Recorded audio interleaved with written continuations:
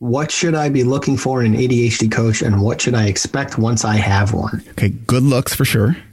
Yes. A generous smile. Sorry. For people listening on the podcast, Brendan and I were both just having a generous smile. Right. It depends on how old you are. That's in there. Ooh, yeah. Right? Like that matters, because the skills that you're going to need to be learning if you're a college student, like we just spoke to, mm-hmm. A lot of this overlaps, but if you're looking for college stuff, you want to have someone who knows ADHD and knows college. If you're looking for like big picture ADHD life stuff, then you probably want someone who is older and has done some of that stuff. If you're in your 40s and there's a 20-year-old ADHD coach running around, they haven't had the same life experience you've had. So you want to be connecting to someone who is probably 40-ish. ADHD Rewired, episode 304. This is the podcast for those of us with really good intentions and a slightly wandering attention. I'm Eric Tivers. I'm a licensed clinical social worker by training and a coach by design. I'm your host, and I have ADHD. ADHD Rewired is more than just a podcast. We are a community. We are wired for connection, and you are not alone. Go to ADHDrewired.com to learn how you can join us in our free secret Facebook group. Get additional resources for every episode, including links to any resources we mention on today's show. You can support us on Patreon, sign up for our email newsletter. You can request podcast postcards to distribute to your clients and support groups, and you can learn all about our intensive online video-based coaching and accountability groups. You can do all of this at our website, ADHDrewired.com. We know that starting is the hardest part, so let's get started. Welcome back to another episode of ADHD Rewired. We are here for our live Q&A. This was recorded on December 9th. You are hearing this on January, whatever the second Tuesday in January is. This is out. So we already have a question from Kay, who is here with us live. We have Brendan and we have Will with us as well. So Kay, why don't you go ahead and tell us what your question is? I guess my question is, I'm trying to get diagnosed, but the people that my college has referred me to have been continually showing how misinformed they are about ADHD in terms of thinking that it's only a childhood thing, or that you can't be smart and have ADHD, or thinking that neuropsych testing is conclusive paired with getting absolutely no history. And I'm not really sure where to go from here, because from everything that I've researched on my own, I'm like 99% sure I have it, but these professionals don't seem to like actually know anything about ADHD. So I'm not sure really what to do, if I should just try to go over their heads and find somebody else on my own. I don't know. I'm kind of like lost here. Okay. All right. Wanting for advice. So first off, I think that we can all, just say how sorry we are that you're dealing with that, because that is so frustrating. And it is unfortunately more like that should be a rare thing that happens. Like that should be that's unheard of. It's not unheard of. And that's really frustrating. So I don't think it's going over anyone's head to seek out a second opinion. That's called being an advocate, right? You gotta be an advocate. Yeah, I completely agree with that. Where are you located? Like what area? In the Los Angeles area. There should be no shortage of docs in your area. Okay. Yeah, I have a friend who's in Southern Oregon and is having the hardest time finding a doctor that's not 5 hours away. Right. So yeah. Will, do you have any thoughts? Have you ever gone through this? I haven't personally gone through this, but I do. One thing I have is like, even without getting your diagnosis, you can start doing ADHD management techniques, which is just being like, hey, because even if you don't have it, most ADHD management techniques are going to improve your life. So go ahead and start trying to plan out ways you can like manage ADHD better. And that'll help in the pursuit of, because one of the things that I see as a difficulty here is getting an ADHD diagnosis is made more difficult just by having ADHD, because you have to do the whole process of finding a doctor and talking to them. And follow-up and all that. So if you start doing the ADHD management stuff now, it'll make the process of trying to get that second opinion a lot easier. Okay. Yeah. And I think too, it's also when you are calling doctors, I ask them how much of your practice is ADHD focused, how much of your focus is working with adults with ADHD. And so I do think, generally speaking, I find if you're looking at one of those, like something like Psychology Today, where there's a list of these providers, if they have more than 10 specialties, they probably don't specialize in anything. Right. Right. Okay. There are exceptions to that. I mean, I definitely have worked with some really brilliant providers who really do have a lot of specialties and just are a wealth of information. But I think that is probably more of the exception than the rule. Even 10's a lot. Yeah. Right. Can I poke? Is that okay? Yeah. Yeah. Because I have background questions that I'm wondering about. Mm-hmm. What is causing you to chase down an ADHD diagnosis?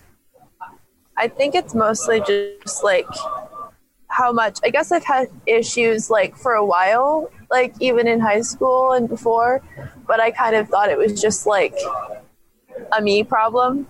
Mm-hmm. And now that I'm like living on my own and now it's even harder, I guess I'm sort of starting to wonder if there's like something else that's like at the root of it. Are you hitting like difficulty in classes and that kind of stuff, or is that going okay? What does that look like? I feel like classes are challenging, as well as just like I'm a music student, so like managing practicing and getting to places on time and like regularity of things. Yep. What year are you in? I'm a freshman. Okay. All right. How long have you suspected that you have ADHD? Since like last spring. Okay, so towards the tail end of high school? Yeah. All right. I am not saying you have ADHD. I'm going to tell you what some of the things that people are wondering about is. Right.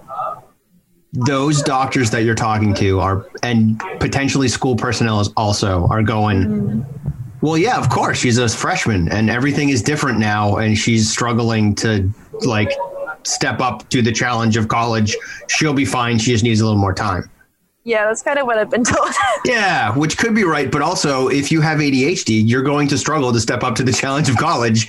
And that's going to be harder and it's going to take you longer to adjust. So certainly you want to look for people who are specialized in ADHD. You don't necessarily have to go to anything the college refers you to. They're just like, these are people we happen to know exist. They don't even necessarily know if they do a good job or not. And then assuming you get the diagnosis, immediately take that diagnosis, like while the ink is still wet, and go to the Office of Disability Services and get that stuff nailed down.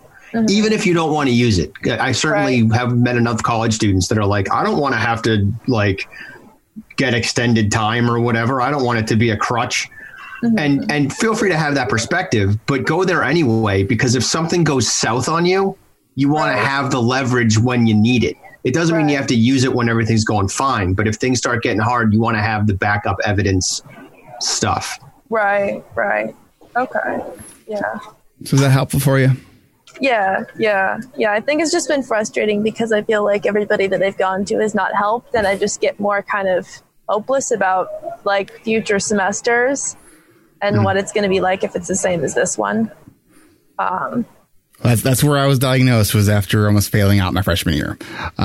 So, and I think that's a not that uncommon of a scenario. So, so you're like a semester ahead of me then on like trying to figure this out. So good for you. Thanks. All right. I wish you the best of luck. And if you look back in the chat, somebody posted a link for providers in the LA area. Awesome. Thank you. You bet.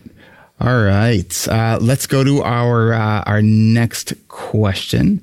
We have Vanessa. I'm not sure if she wanted to go live, so let's read the question. Do you have any tips for dealing with avoidance issues?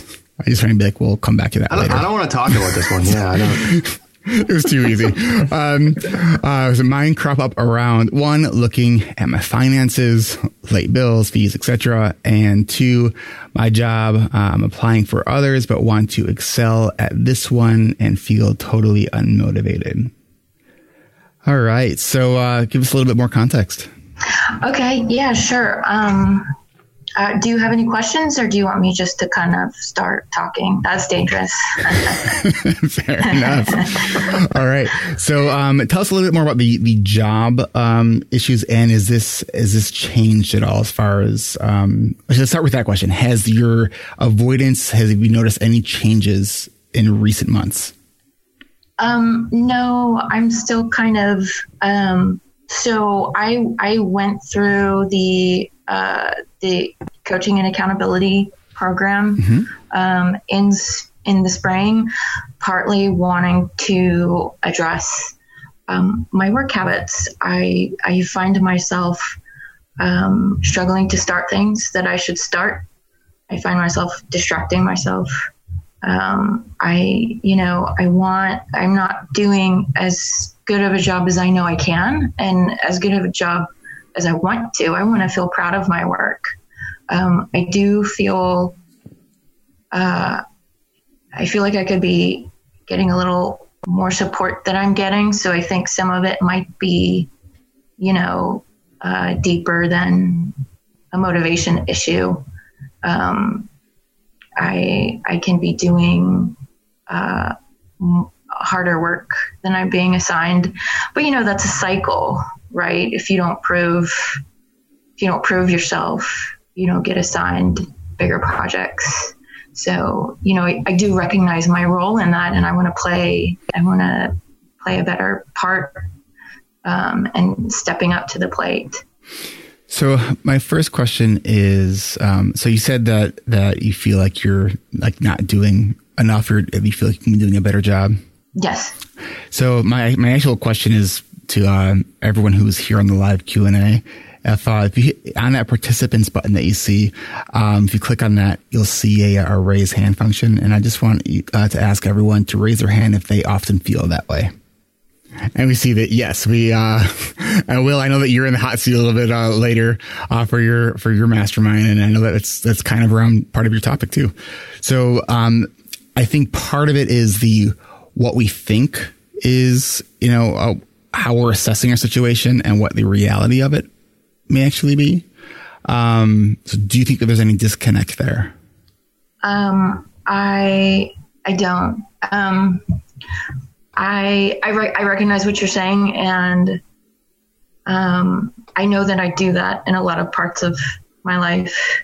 And ever since I went through the coaching group, especially, I've given myself a bigger break, and I love being part of this community because so many people have so much in common with me that I've learned to forgive myself and just cut myself some slack and keep going when things don't turn out the way I think they should have. Should, I've learned, is a really bad word, but I can tell you without wanting to go into detail that I can be doing better.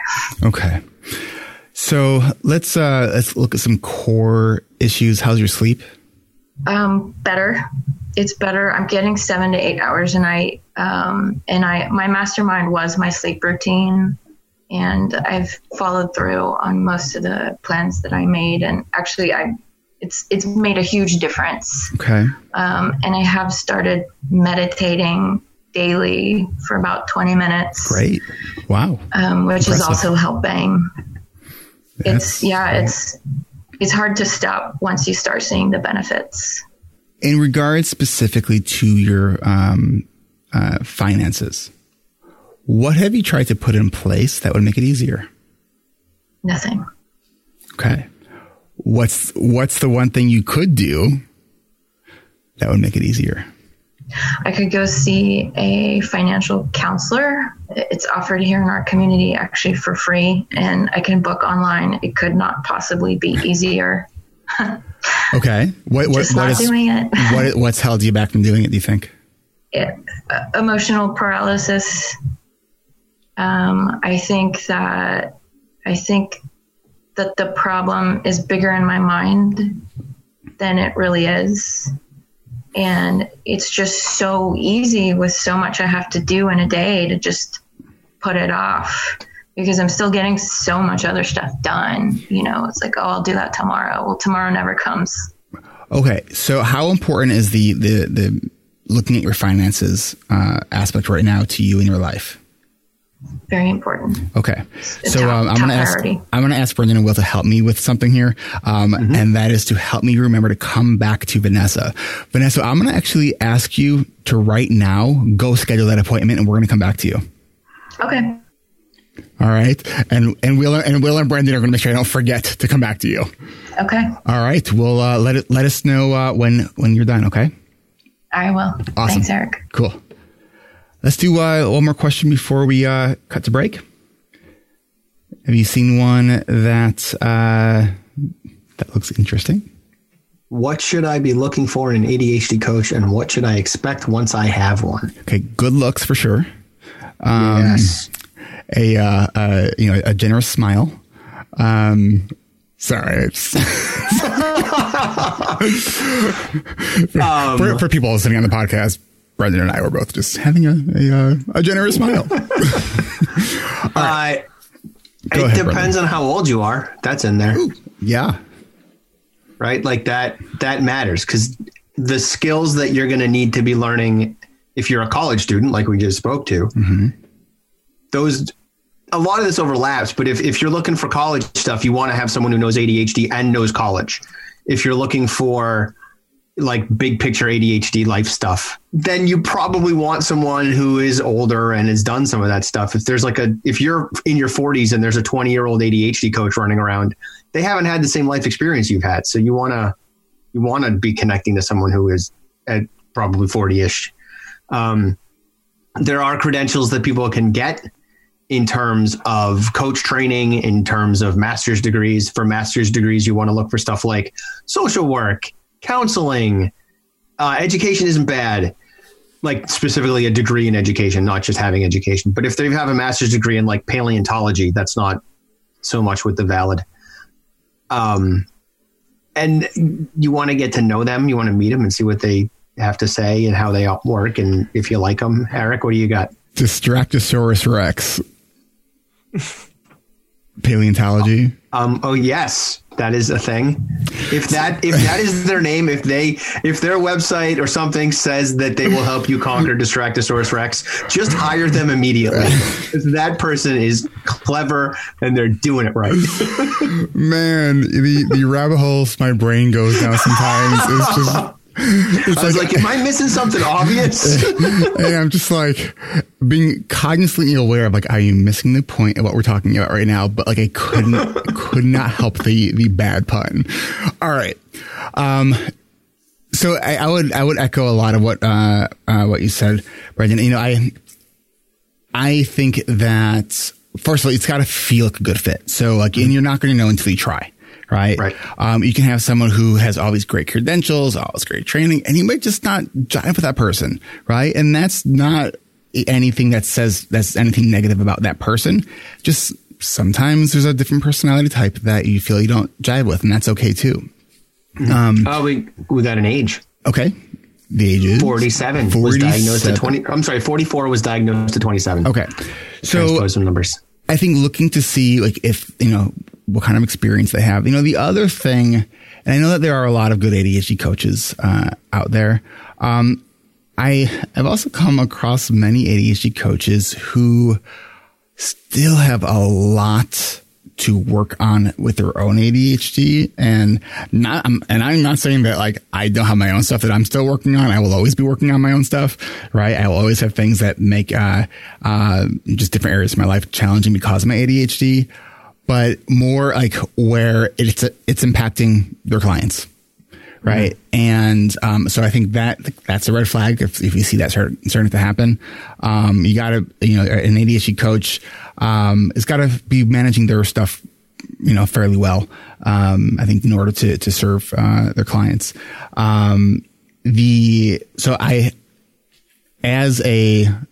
My background being a licensed clinical social worker, I have that mental health background. And so I don't have that coaching certification. But I also think that social work is it is the original strengths-based perspective, which is a lot of what coaching, is about. So it's just using a skill set, applied in a different way. So it's, my regular concern around coaching as an industry in and of itself is that they don't know what they don't know. And that concerns me. When we're dealing with other issues related to mental health, again, not saying that there are people who have, advanced coaching, certifications who don't have that background in mental health. Some of them are wonderful, right? So I think also like word of mouth recommendation is helpful. Do they work in a way that works for you? Like, do you need someone in person? Could you work virtually with somebody? Does it work within your schedule? Do you have to go back and forth with email on scheduling, or is it easy for you to schedule with them using like an online system? So those are some of the things to look at, as well. Additional thoughts? Yeah. Will. And you want to keep, in mind how you work best with someone else. Like a lot of the time, I know if I have someone that's like just being very gentle with me, I will kind of just keep pushing that boundary and keep pushing that boundary. Whereas if I have someone be like, hey, why didn't you do this? And I'll be like, I'm not going to get to that point anymore because I don't want to answer that question ever. So knowing how firm you want someone to be with you, and if you can like figure out ahead of time how you want to be treated in the relationship, then that can really help, narrow down what you're looking for. Mm-hmm. So I hope that was helpful. What we should do now is take a quick break. And then when we come back, we will get to some more questions. We will be right back. If you were listening to this podcast on the day it came out, which is the second Tuesday in January, today is our live Q&A, and you can join us at 12:30 p.m. Central Time. Join me, Brendan Mahan from ADHD Essentials, and Will Kerb from Hacking Your ADHD as we answer your questions live. We do this every second Tuesday of the month at 10:30 a.m. Pacific, 1:30 p.m. Eastern. This is a great way to be a part of the community. To register for our free Q&A, we will answer your questions, help you with your challenges, and more. Go to ADHDrewired.com/events. That's ADHDrewired.com/events. We'll see you there. Hey, what are you doing today? What is your priority? We all have things on our to-do list trying to get things done. But what about learning how to do things better? Do you want to try learning how to plan your week or your month? Don't just think about it. Actually spend time doing it. Go to coachingrewired.com and click on the big green button to register for our spring coaching and accountability groups. Our groups have helped hundreds with planning and creating good habits. Whether you made a resolution to be more organized, or maybe you want to create a path to the best version of you, join us. Go to coachingrewired.com, click on the big green button, and tell me where I can send you your registration invitation. Registration is by invitation only.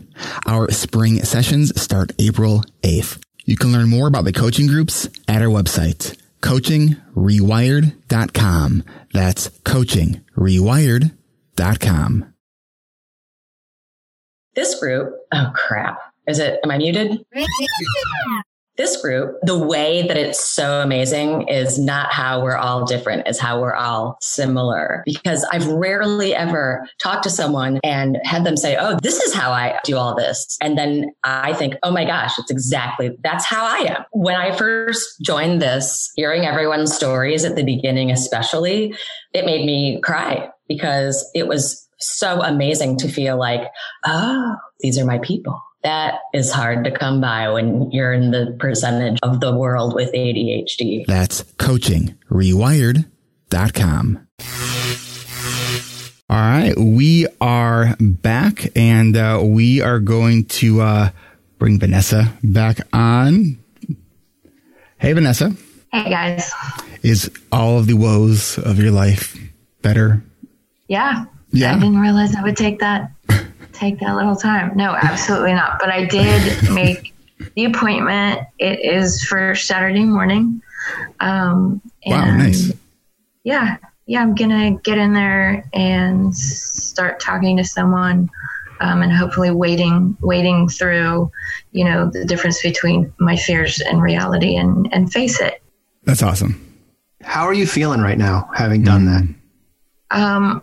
I feel proud for taking the first step. I feel proud for deciding to look it in the face. Pretty apprehensive, like probably I'm going to need something soothing to do on Saturday afternoon. Okay. But yeah, I feel like I'm taking charge. Will you do me a favor? And everyone else, this is a great exercise. As best you can, put the apprehension to the side and embrace the feeling of pride, embrace the feeling of moving forward and taking charge and that sort of stuff. And when I say that, I don't just mean emotionally, like figure out where you're feeling that in your body. When you're feeling like that, I feel like proud, right? If that means you're standing up a little straighter, if that means you're pushing your chest out or anything like that, do that. Feel that body position. Feel where the emotion is happening in you physically. And also feel the emotion. And try to own that as best you can. Do it for as long as you might need to so you can recreate this body position and this emotion in the future. So that on Saturday, when the apprehension creeps back in and you're like, maybe I just won't go, you can tap into this pride, tap into this feeling of being able to take charge and push through whatever apprehension may come up. Is that something you can comfortably do? Yeah, that's wonderful advice. I hadn't considered, incorporating the body feeling into it. And I think that'll be really helpful actually. Cool. For all of my avoidance issues. and you can do that too. You can use this pride for stuff that has nothing to do with bills. Yeah. Okay. I hope that was helpful. Awesome. Yeah. Thank you, Brendan. And congratulations on making that appointment. Thanks, Eric. Awesome. All right. Let's queue up another question. Okay. I had one from Daniel, which is, I'm having major problems with lack of motivation, not only for things I don't want to do, but have to do, but also for things I want to do or enjoy. How can I motivate myself to get things done? Okay. And do we know if Daniel is willing to go live? I am seeing in the chat that Daniel will go live. Excellent. Thank you. We know that motivation is part of ADHD, and it's important to understand motivation not as a character deficit, because it is not. It is a neurological neurotransmitter issue, right? So if we can sort of think about it from that realm, then we could look at how do we support our neurotransmitters to support that motivation. How's it going, Daniel? Pretty good. I'm at work right now, but should have a little bit of time to answer the question. All right. So, and I think that if I recall, you I think maybe sent me an email about this question last month. So I'm glad you're able to come back to answer or to ask the question again. What have you found that's helped you in the past when you're feeling like you're not feeling motivated to do something? Are there things that you found helpful in the past? No, pretty much all my life I can remember. I've always kind of avoided things that if I didn't feel motivated to do them, I would avoid them. Okay. So I don't really have any memories of overcoming this. Okay. And are you working with a doctor with medication stuff? Like, are you taking any medication? Yeah, both. I'm taking medication and I'm seeing a therapist. Okay. And are there things that you feel more at ease at doing or you don't feel resistance? Things like, I guess some things that I enjoy, things like, I guess things like watching TV. Okay. Relaxing. There are some things like flying aircraft is something that I enjoy doing. I enjoy driving. Okay. So what is your need for stimulation? Are you someone who has like a low energy or high energy? Do you feel that you have a low arousal or high arousal threshold? Extremely low. Okay. So low energy, low arousal threshold. Yeah. Okay. How's your sleep? Horrible. Okay. Have you ever got tested for sleep apnea or another sleep disorder? And sorry, Dan, your audio is a bit noisy in the background. Is there any way we can? Sorry, I'm at work. I'm a truck driver. I'm in the truck right now. Okay. So was that like the noise, like the seat bouncing? Probably. I went over some railroad tracks. Would you avoid those bumps, please? We're trying to record a podcast here. All right. So your sleep is not good. So you say you're a truck driver. Is your schedule like very variable?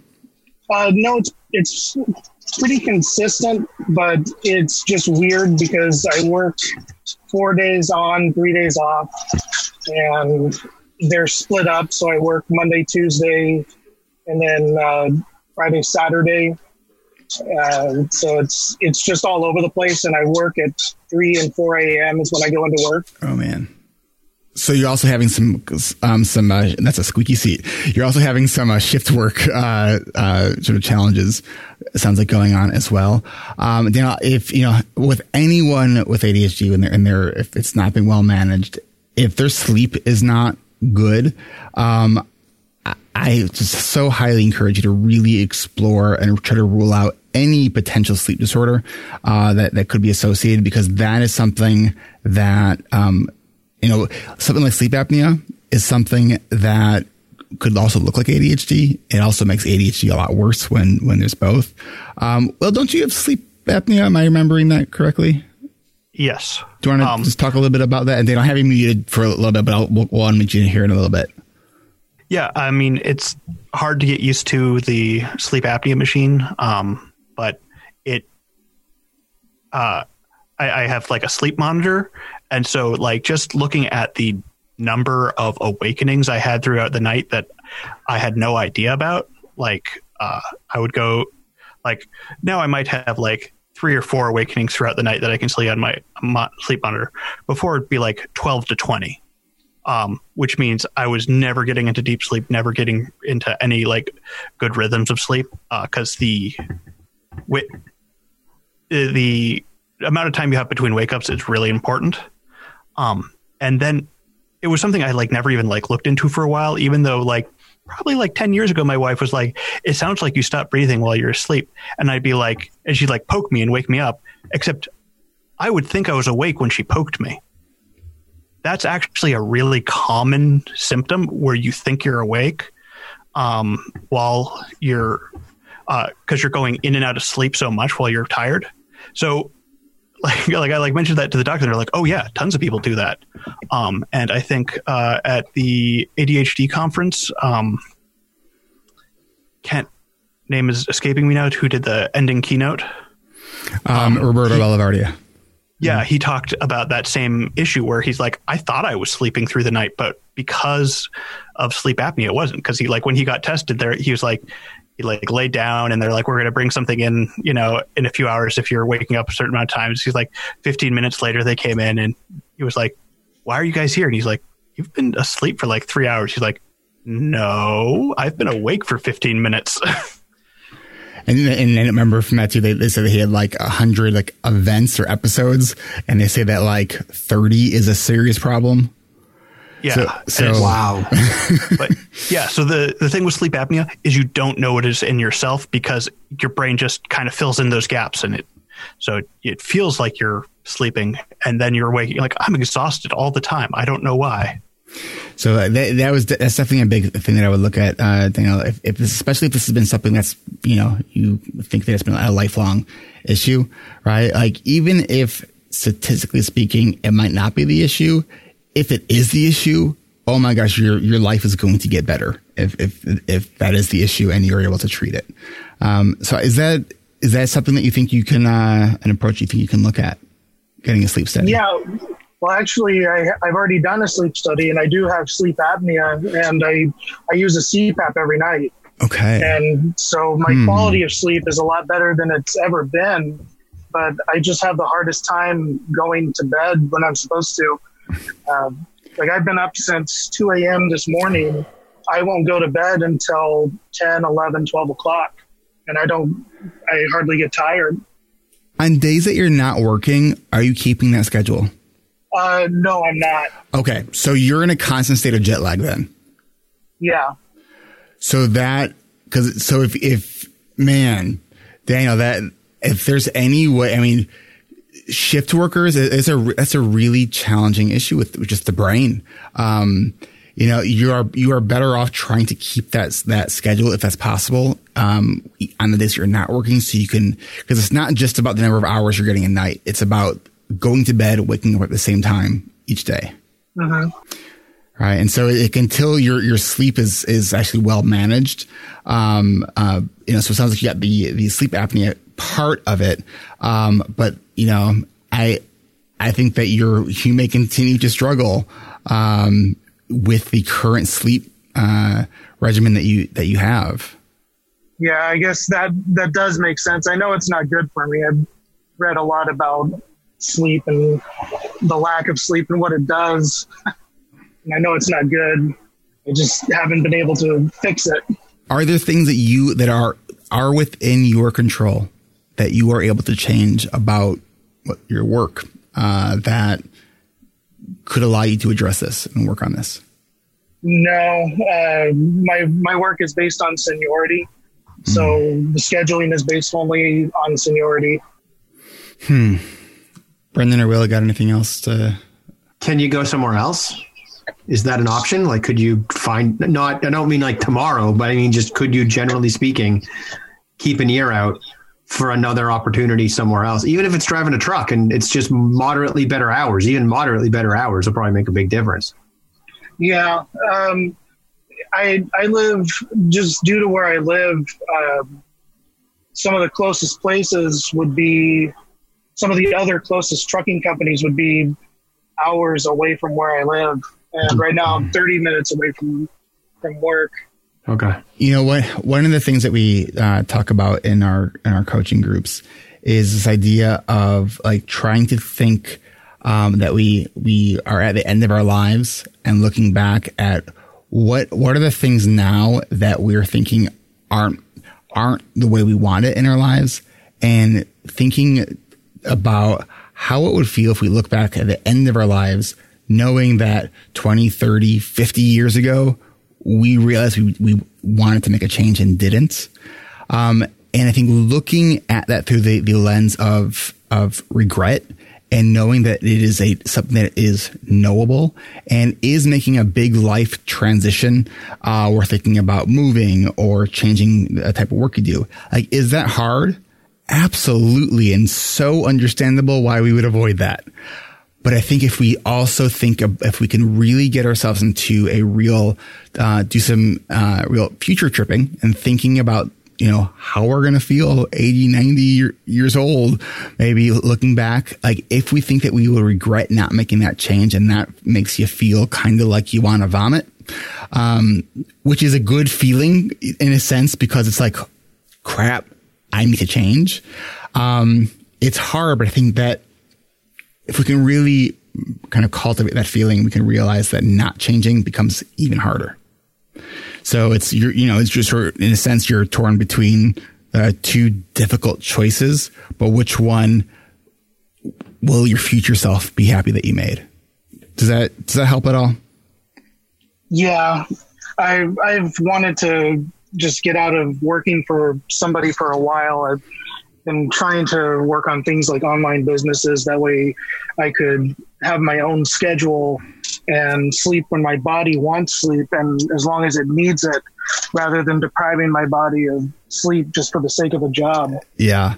And I think the other thing to mention too, that interest is so important for ADHD. Like if you are not interested in what you're doing, if you don't like what you're doing, it is really, really challenging to get yourself to do the things that you don't want to do.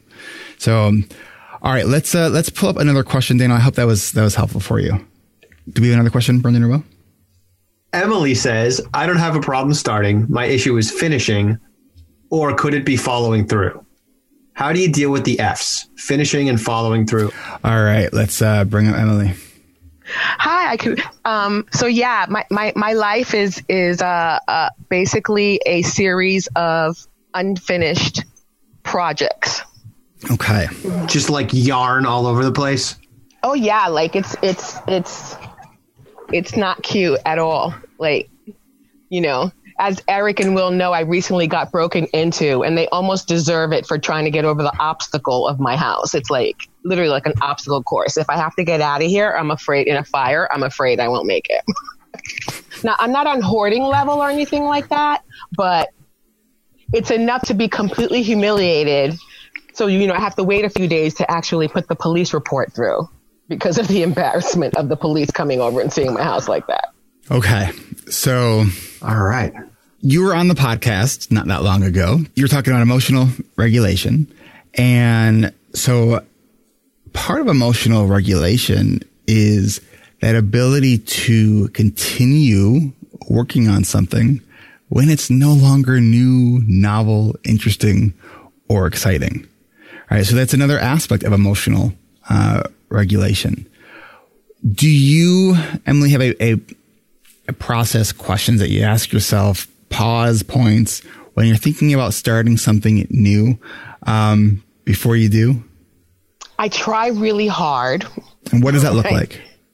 Like, for example, you know, part of my clutter is because I love to collect things, especially other people's discarded things. So I have a hard time. Like, I literally want to look on dump day for every part of the island and visit and pick up stuff and bring it home and then have it sit in my yard. Like, I have a grill that's been in my yard for 2 months that I picked up from my cousins that they're, you know, and I figured I'll sell it on Craigslist. It's still there. So, but when it does happen, you know, I have like a 24-hour rule when it comes to shopping. You know, there are other things where I, you know, have systems in place to control the impulse of dragging things home. Okay. So how much of this, I'm guessing the thrill of a cool find is driving the continued collection of stuff? It's a combination of, you know, I love the find, I love the bargain, but I also love the travel. You know, I just pick up stuff. I pick up plants. I pick up, you know, pieces of wood, you know, like. Can I throw an idea out? Mm-hmm. I recognize Eric is still digging, but I don't want to lose this idea. Maybe what you need to do is become a photographer. And then you can find all kinds of cool stuff, take a picture of it, and maybe that will be enough. And I'm not throwing this idea out arbitrarily because I have clients that I work with who spend way too much money, and they have found it effective to take a picture of that book because then I'll remember it or whatever. And it kind of scratches the itch without bringing more stuff into the house. A little bit, but it reminds me a little bit about window shopping, which I think is masochistic. You know, if I can't have it, I don't want to see it. But you're creating art for other people to see. You're able to share that. Of art. Yeah. I mean, I really don't need to bring anything else in ever for the rest of my life because I definitely have enough. You can become an Instagrammer. So do you need to create a sort of a stopgap measure right now? What do you mean? Meaning like nothing new comes in. Absolutely. Absolutely. So what would help you stop yourself from bringing stuff in? Well, I have been, you know, I'm definitely bringing less stuff in than I have like any other period in my life, okay. You know, but that's not the only thing that adds to my clutter. It's also like not putting things away. It's also the influx of paperwork that I can't control because, you know, I teach. What is if you were to pick one domain, which is the one you would like to focus on?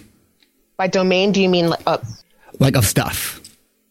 what I'd like to do is not bring anything else back into my house and definitely exit the stuff out of my house, which I have been doing also, but the in-stream and upstream is not the same. So here's and this, let me say it out loud and then we'll decide if it's a good idea or not. Allow yourself to continue the search of things. You're allowed to bring one thing in, but you need to remove 5 things. Mm-hmm. I do that. Because then you get the thrill of the excitement of something new. Mm-hmm. And then the math works out where you will eventually unbury yourself. Mm-hmm. No, I do actually practice that also. Okay. Mm-hmm. What else do you think would help in this? What has been adding to my clutter has been trying to declutter. You know, the whole thing was a disaster when I moved into my house because I moved into my house in such an awful state. You know, I just threw shit in and then put it in the house and it just ended up there. And so I have a room where the boxes are piled high and then I bring it out to the living room and I start it and I don't finish it. The F. Mm-hmm. And then it stays there. How long have those things been in boxes? It's so embarrassing to admit, but some of them have been in those boxes for 7 years. So how much do they really matter? Is there a scenario where you can just grab? Like when I actually go through a box, I go through it in like half an hour because 99% of the stuff is not in there. And what happens? Last time I did a big one, I found $700 in stale checks. What happens if you just grab the boxes and don't go through them and just chuck them? Because it's 7 years old. It's probably stuff that doesn't matter anymore. I mean, I hear what you're saying, but the minute you said that, like I couldn't breathe. Uh-huh. I figured. Yeah. I just wanted to ask the question. Because if I ask the question, I put that idea in your head, right? I'm not expecting you to move on it now, but I'm planting a seed. Mm-hmm. So maybe 3 months, 6 months, 2 years from now, you're like, I could probably just throw these boxes out. Now it's been 9 years that I haven't looked at them. No, it really can't be 2 years. Don't put it even in the air. Like it's got to go. Okay. Well, I got to make believe I'm moving. That's what I'm trying to do. I'm trying to get into the headspace where I'm going to make believe I'm moving. What if you put your house on the market with the every intention of pulling it back off the market? I mean, I would love that, but I don't own. You know, I live in Hawaii. Oh, okay. Yeah. So for these boxes, what if you just had a friend that was going to take them and throw them away in 2 months? If you don't go through them, they go, and it's most likely going to be gone. Yeah. I mean, I think that's an excellent idea. And pay the friend in advance. So they'll feel more like committed to having to do it. My friends are afraid of my emotional irregulation, you know. That's why you should pay him to do it. Be like, here, I'm giving you $100 in 2 months. Come and take all these boxes out of my house. 50s for the box, 50s for dealing with me. Yeah, right. But that's an idea. I like that idea. I can rock with that. Cool. Yeah, I mean, stuff, we have so much emotional attachment to stuff.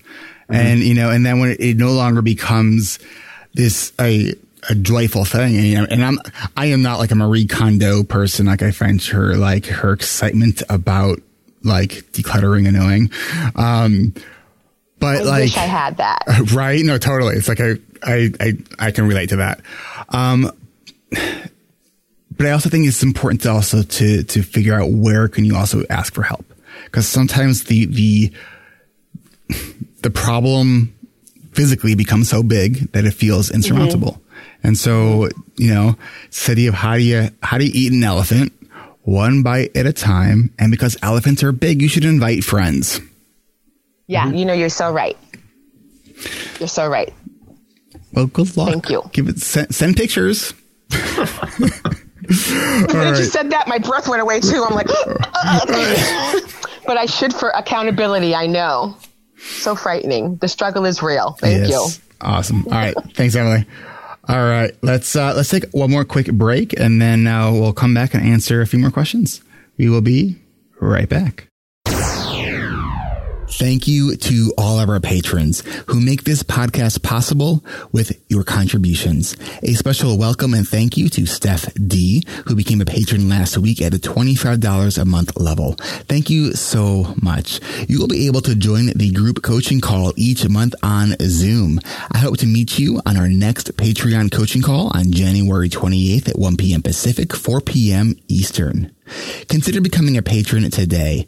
Give a gift that makes sense to you, and we give a gift right back with perks. If you find value in these podcasts, become a patron at ADHDrewire.com/Patreon. Check out the perks starting at $5 a month, and remember, you can join me and a small group of other patrons every fourth Tuesday of the month for a group coaching call on Zoom if you support us at $25 a month or more. Our next call will be on January 28th at 1 p.m. Pacific, 4 p.m. Eastern. Whatever your reason for giving and whatever your amount you can give, thank you. It really does help and it really does mean a lot to me. Become a patron at ADHDrewired.com/Patreon. That's ADHDrewired.com/Patreon. Patreon is Patreon. And thanks. This week on Hacking Your ADHD with Will Kerb, Will talks about building habits with ADHD. Building habits can be difficult, so check out this podcast. Go and subscribe to these short, mindful ways to hack your ADHD. Check out Hacking Your ADHD this week and every Monday. Join Will as he explores ways that you can work with your ADHD brain to do more of the things you want to do. If you haven't checked it out yet, do yourself a favor and go subscribe to Hacking Your ADHD. That's Hacking Your ADHD, available to everyone, everywhere you consume podcasts. All right, we are back for the last half of the show, the final third. What was the and I remember Car Talk, Quick and Clack with Tap Brothers. They always had what do they say for the second? It was like a funny pun that I didn't actually realize it was like until like a year later. I'm like, wait a minute, it was like a math joke. No. Man, I got nothing. I did not watch enough Car Talk or listen to enough I'm leaving Car it in. Okay, so Ben, what's your question? My question was kind of coming off the sleep question because I have sleep apnea and have started with the machine recently and am learning about lifestyle changes that can help with symptoms. Mm-hmm. And some of that is trying to learn about how alcohol, and I'm in California, so marijuana here is legal and that's part of the culture, how that stuff affects motivation, focus, any sort of ADHD symptoms. And if you guys have any insight on that, because it's hard to find that information out there. Okay, good question. So the current research that is out there specifically regarding marijuana does not support the use for managing ADHD symptoms. In fact, it highlights a lot of negative effects of it. I think where I'm not against marijuana by any means, right? Just like I'm not against drinking. I think that anything in moderation, and choose it for recreation, not medicine. Right. Right. So we do know that long-term use does affect motivation. It affects memory, and it can create some cognitive dulling. People will say that it helps with sleep. It creates this cycle where it may help you go to sleep. It also may help with anxiety in the short term. But then what ends up happening is that over time you need more and more to alleviate those symptoms, and it's the chronic use that is creating the anxiety, but then you use to alleviate the anxiety, and it's sort of this spiral. Right. So I think that we will be seeing a lot more research now that it's becoming legal in more states, because one of the challenges when it's illegal, it's hard to study it, right? So that being said, it's if you and your friends on occasion are wanting to partake in that because you enjoy it on occasion, I think that's no different than having a drink or two responsibly. Great. Okay. So does that answer those questions? I think so. I've definitely noticed it doesn't help in managing ADHD symptoms. both alcohol and marijuana, but being a big part of our culture, it's hard to avoid it all the time. And as I get older and I'm trying to be more efficient just in the way that I operate and manage my symptoms better, I'm trying to weed out things, also sugar and, anything else that's bad for you, and increase things that are good for you, like exercise and exposure to the sun. And so I'm just learning about that now. And that's kind of a piece of it, right? The alcohol and marijuana stuff is a piece of that pie. And so that does help. I wasn't sure if there was a pun where you said you wanted to weed things out. No, unintentional. my brain just goes there. I'm sorry. Will, it looks like you were turning on something. Yeah, alcohol is probably the worst thing you can do for sleep. It is so detrimental to your sleep that I've seen one study that it shows it'll having like a night of drinking will have an effect for 3 days on your sleep. Huh. So even if it gets you to sleep, it prevents you from going into deep sleep. So it's one of those things where I'm like, oh, am I going to have a beer with dinner? I don't think so anymore, because I have enough trouble sleeping as is. I don't need to add that on to everything else, because yeah, sure, if I go to a party with a bunch of people, I might have some drinks there, but it becomes a very more one-off situation and a lot less regular. Right. So I hope that's helpful. You had another question about entrepreneurship, and I'd like to respond to that one as well. So what was the question? I'm kind of a serial entrepreneur here in San Francisco. I've had a number of successes, but also a number of failures and a number of projects that I've started and obviously not finished. The biggest issue that I have is, the hyperfocus and excitement around starting something new and getting it going. And then I might get some success with a few projects or with sales or whatever it is. And then once I kind of conquer it and I feel like, all right, I've worked my way up the ladder and I've dominated this industry or this section of the industry, and I just get tired of it and my consistency drops, and I basically just stop working for pretty large swaths at a time, because my successes have allowed me to kind of take time off, and I'll just stop working for 6 months or a year. How do you stay motivated to keep going? How do you stay motivated to when things get boring and slow? And, you mentioned the emotional regulation aspect of that, and I thought that was interesting. How do you stay consistent when things get boring and things get really slow?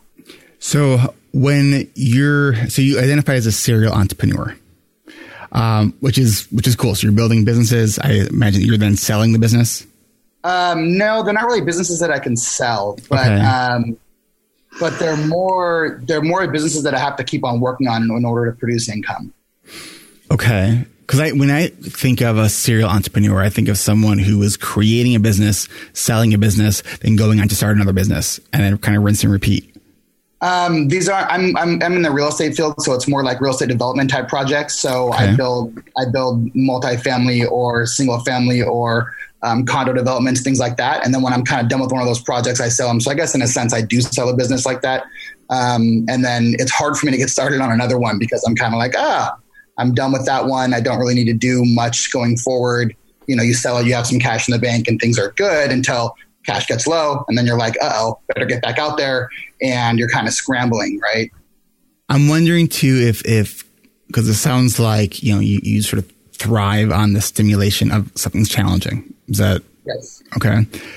If you sort of added that component to the businesses that you are and things that you're starting, add the challenge. Okay, how do I start something to create something to sell? Right, because then you're actually then that becomes the whole process, and then in a sense, you're never bored. And can you set yourself up so that you're doing more than one thing at a time? So there isn't this huge crash at the end because there's something else that you're in the process of launching or is already launched and one ends and you're in the middle of another one kind of a deal? I can definitely get multiple projects going at once, and I have in the past, and that's a good point. Depending on how stressful that is too. Like if one project is all you can manage, then do one project. And I'm not saying a home or a complex or anything like that. I'm not saying necessarily two of those at a time, but could there be a situation where you're, let's say, creating a complex of some sort?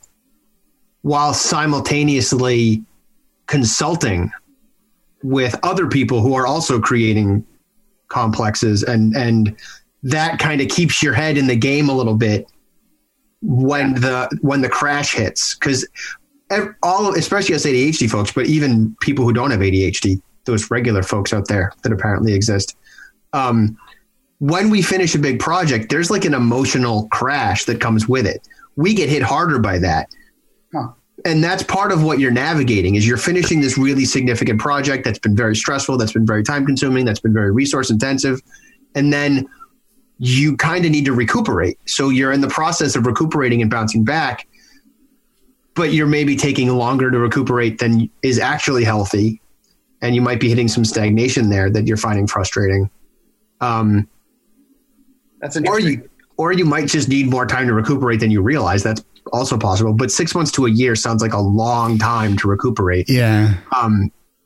It might be beneficial to have something, almost like a side gig, something really small that keeps you moving forward, so that when you hit these recuperation times that you may need, you still have a side gig, something related to your field that keeps your toes in the water and keeps you moving forward to join the next major project more readily. Ben, do you know when you're like about 80% close to being done with a project?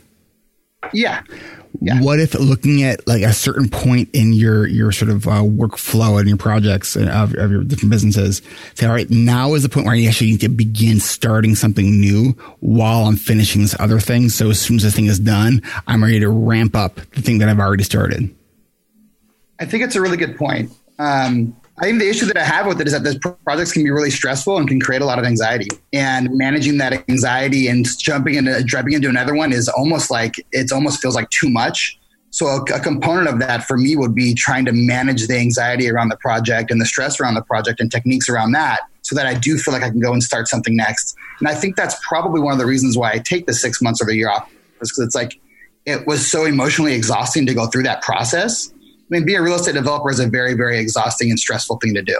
And so if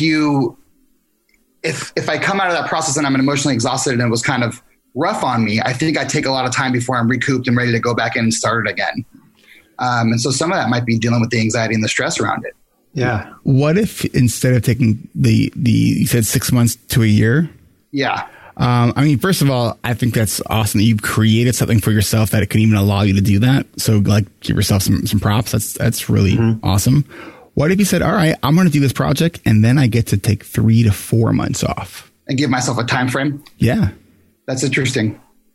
I do that with my clients on a small scale, where I'm like, plan your breaks, right? Like if I've got a client, like a college kid or a high school kid is a really good example for this, where they're doing their homework and it's like a big assignment that they're writing a 20-page paper or whatever. Like, you got to plan your breaks. How long are they going to last? What are you going to do? How is the stuff you're doing going to be recuperative? And that way there's some parameters and some boundaries around it so that they come back when they're supposed to come back. Right. What Eric's describing is just a larger scale version of that. Will? Right. Yeah.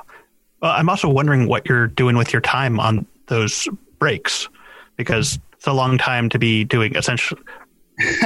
There's something you've got to be doing. So So I'm helping my wife with her law firm. I do all of her marketing, sales, and operations for her law firm. And that's kind of another project that I work on. I've been doing that for the past probably year since I haven't done any real estate projects. I take care of the household. I take care of our dog. We just had a baby. So it's not like I'm sitting around doing nothing. I'm just doing real estate projects. So you will need like really high stimulation, it sounds like. Yeah, I'm kind of a fast-moving, crazy, fast-paced kind of guy, yeah. Dude, consult. You've got marketing skills. You've got project management skills. You've got real estate management skills. When you don't have the emotional resources to do a big-scale project, consult on someone else's big-scale project and let them deal with the emotional side while you just swoop in and give them good ideas. That's a good point. Yeah. And consultants make a lot of money. Yeah, you can charge gross money for consulting. Yeah, and I consult with schools and make good money, and schools don't have money. Yeah, that's a really good point. So I hope that's helpful. That's very helpful. All right. we are getting to the end of our live Q&A here. There were some links that were thrown in the chat that I wanted to circle back to. There was a study called the cannabis use and the risk of schizophrenia. Just to read a few sentences here. Cannabis use is observationally associated with increased risk of schizophrenia, but whether the relationship is causal is not known. Using a genetic approach, we took 10 independent genetic variants. So let me try to get to the main point here. Looks like there is an associated increased risk of schizophrenia but I think it looks like that there also needs to be more research, but there looks like to be an associative risk with that. So interesting. Again, we need more research on it. So thanks for throwing the science in the chat. We appreciate that. All right. We do this every second Tuesday of the month. Brendan and Will have been joining me each month. Brendan, this is going for like 2+ years. Will, since he launched the podcast. So if you have not, if you're like, who's Will Curb? Hacking Your ADHD, go check it out. It's our new snack-sized podcast. And if you're already listening to ADHD Essentials, Will be the guest this Friday. Nice. I got a podcast to edit, by the way. Nice. All right. So you can check out both of those podcasts available where you are listening to this podcast. Thank you. And if you're listening to this on the podcast, I hope that you had a good new year. If you're listening to this live, I hope you have a happy holidays and a good new year. We'll see you in 2020, the future. Whoa.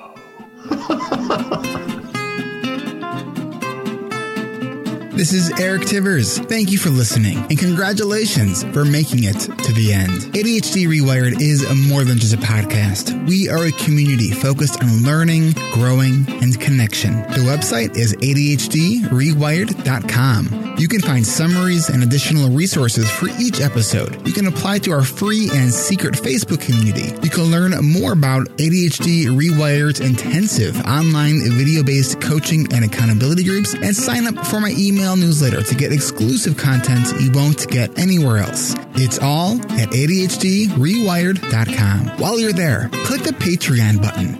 If you're a regular listener and you're still listening to my voice, consider making a monthly contribution by becoming a patron through our Patreon page. If you are able to financially support my work, it would mean a lot. This show is free to listeners, but it is not free to produce. And patrons get really cool perks. You can follow me on Twitter at Eric Tivers. You can like our Facebook page at facebook.com/ADHD Rewired. If you're a coach, therapist, or related professional, connect with me on LinkedIn at linkedin.com/Eric Tivers. You can also subscribe to ADHD Rewired on YouTube.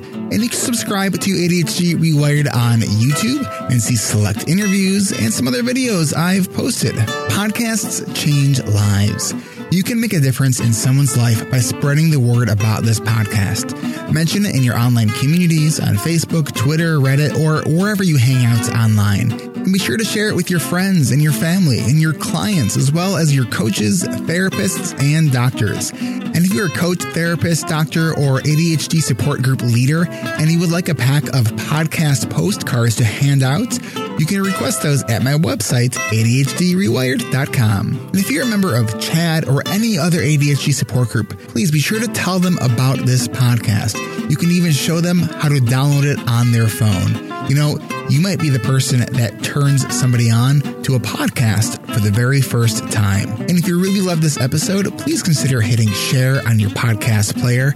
I'm only one person, and I count on you to help me spread the message. One of the biggest things that you can do to support this podcast and to help other people discover it is to leave an honest rating and review on Apple Podcasts, Stitcher, or any other podcast app that accepts ratings and reviews. And don't forget to hit subscribe on this podcast on your podcast app so new episodes are automatically pushed to your favorite podcast app. Looking for more ways to listen and learn? Get a free audiobook and a 30-day free trial at audibletrial.com/ADHD Rewired. Not sure where to start? In no particular order. Check out Atomic Habits by James Clear, The Body Keeps Score by Bessel van der Kolk, 10% Happier, and Meditation for Fidgety Skeptics. These are both by Dan Harris. Change Your Questions and Change Your Life by Marilee G. Adams. The One Thing by Gary Keller and Jay Papasan. Procrastinate on Purpose by Rory Vaden. The 4 Tendencies by Gretchen Rubin. Do you have trouble asking for help? Listen to The Art of Asking by Amanda Palmer. It's one of the best produced audiobooks I've ever heard. If you're looking for something a little bit more, say, magical, I unexpectedly fell in love with the Harry Potter series. And I don't usually listen to those kinds of books, and I loved it. And of course, if you haven't yet boarded the Brene Brown bus yet, check out Brene Brown's books, starting with The Gifts of Imperfection, Daring Greatly, Rising Strong, The Power of Vulnerability, and if you're an entrepreneur or leader in any capacity, check out her 2018 book, Dare to Lead. And Brene still is my most wanted guest, so if you know Brene, and you would be so kind to make that connection for me, I would be really, really grateful. You know who else I would like to have on the show? You. Click the podcast tab at ADHDrewired.com and then click the Be a Guest button at the top of that page and schedule a 15-minute pre-interview. This is Eric Tivers, reminding you to keep learning, keep growing, and keep connecting. Self-care is not selfish, and no matter what gets done or doesn't get done, at the end of the day, you are still enough. And no matter how hard it feels, we can do hard things. Thanks for listening. I'll catch you next week.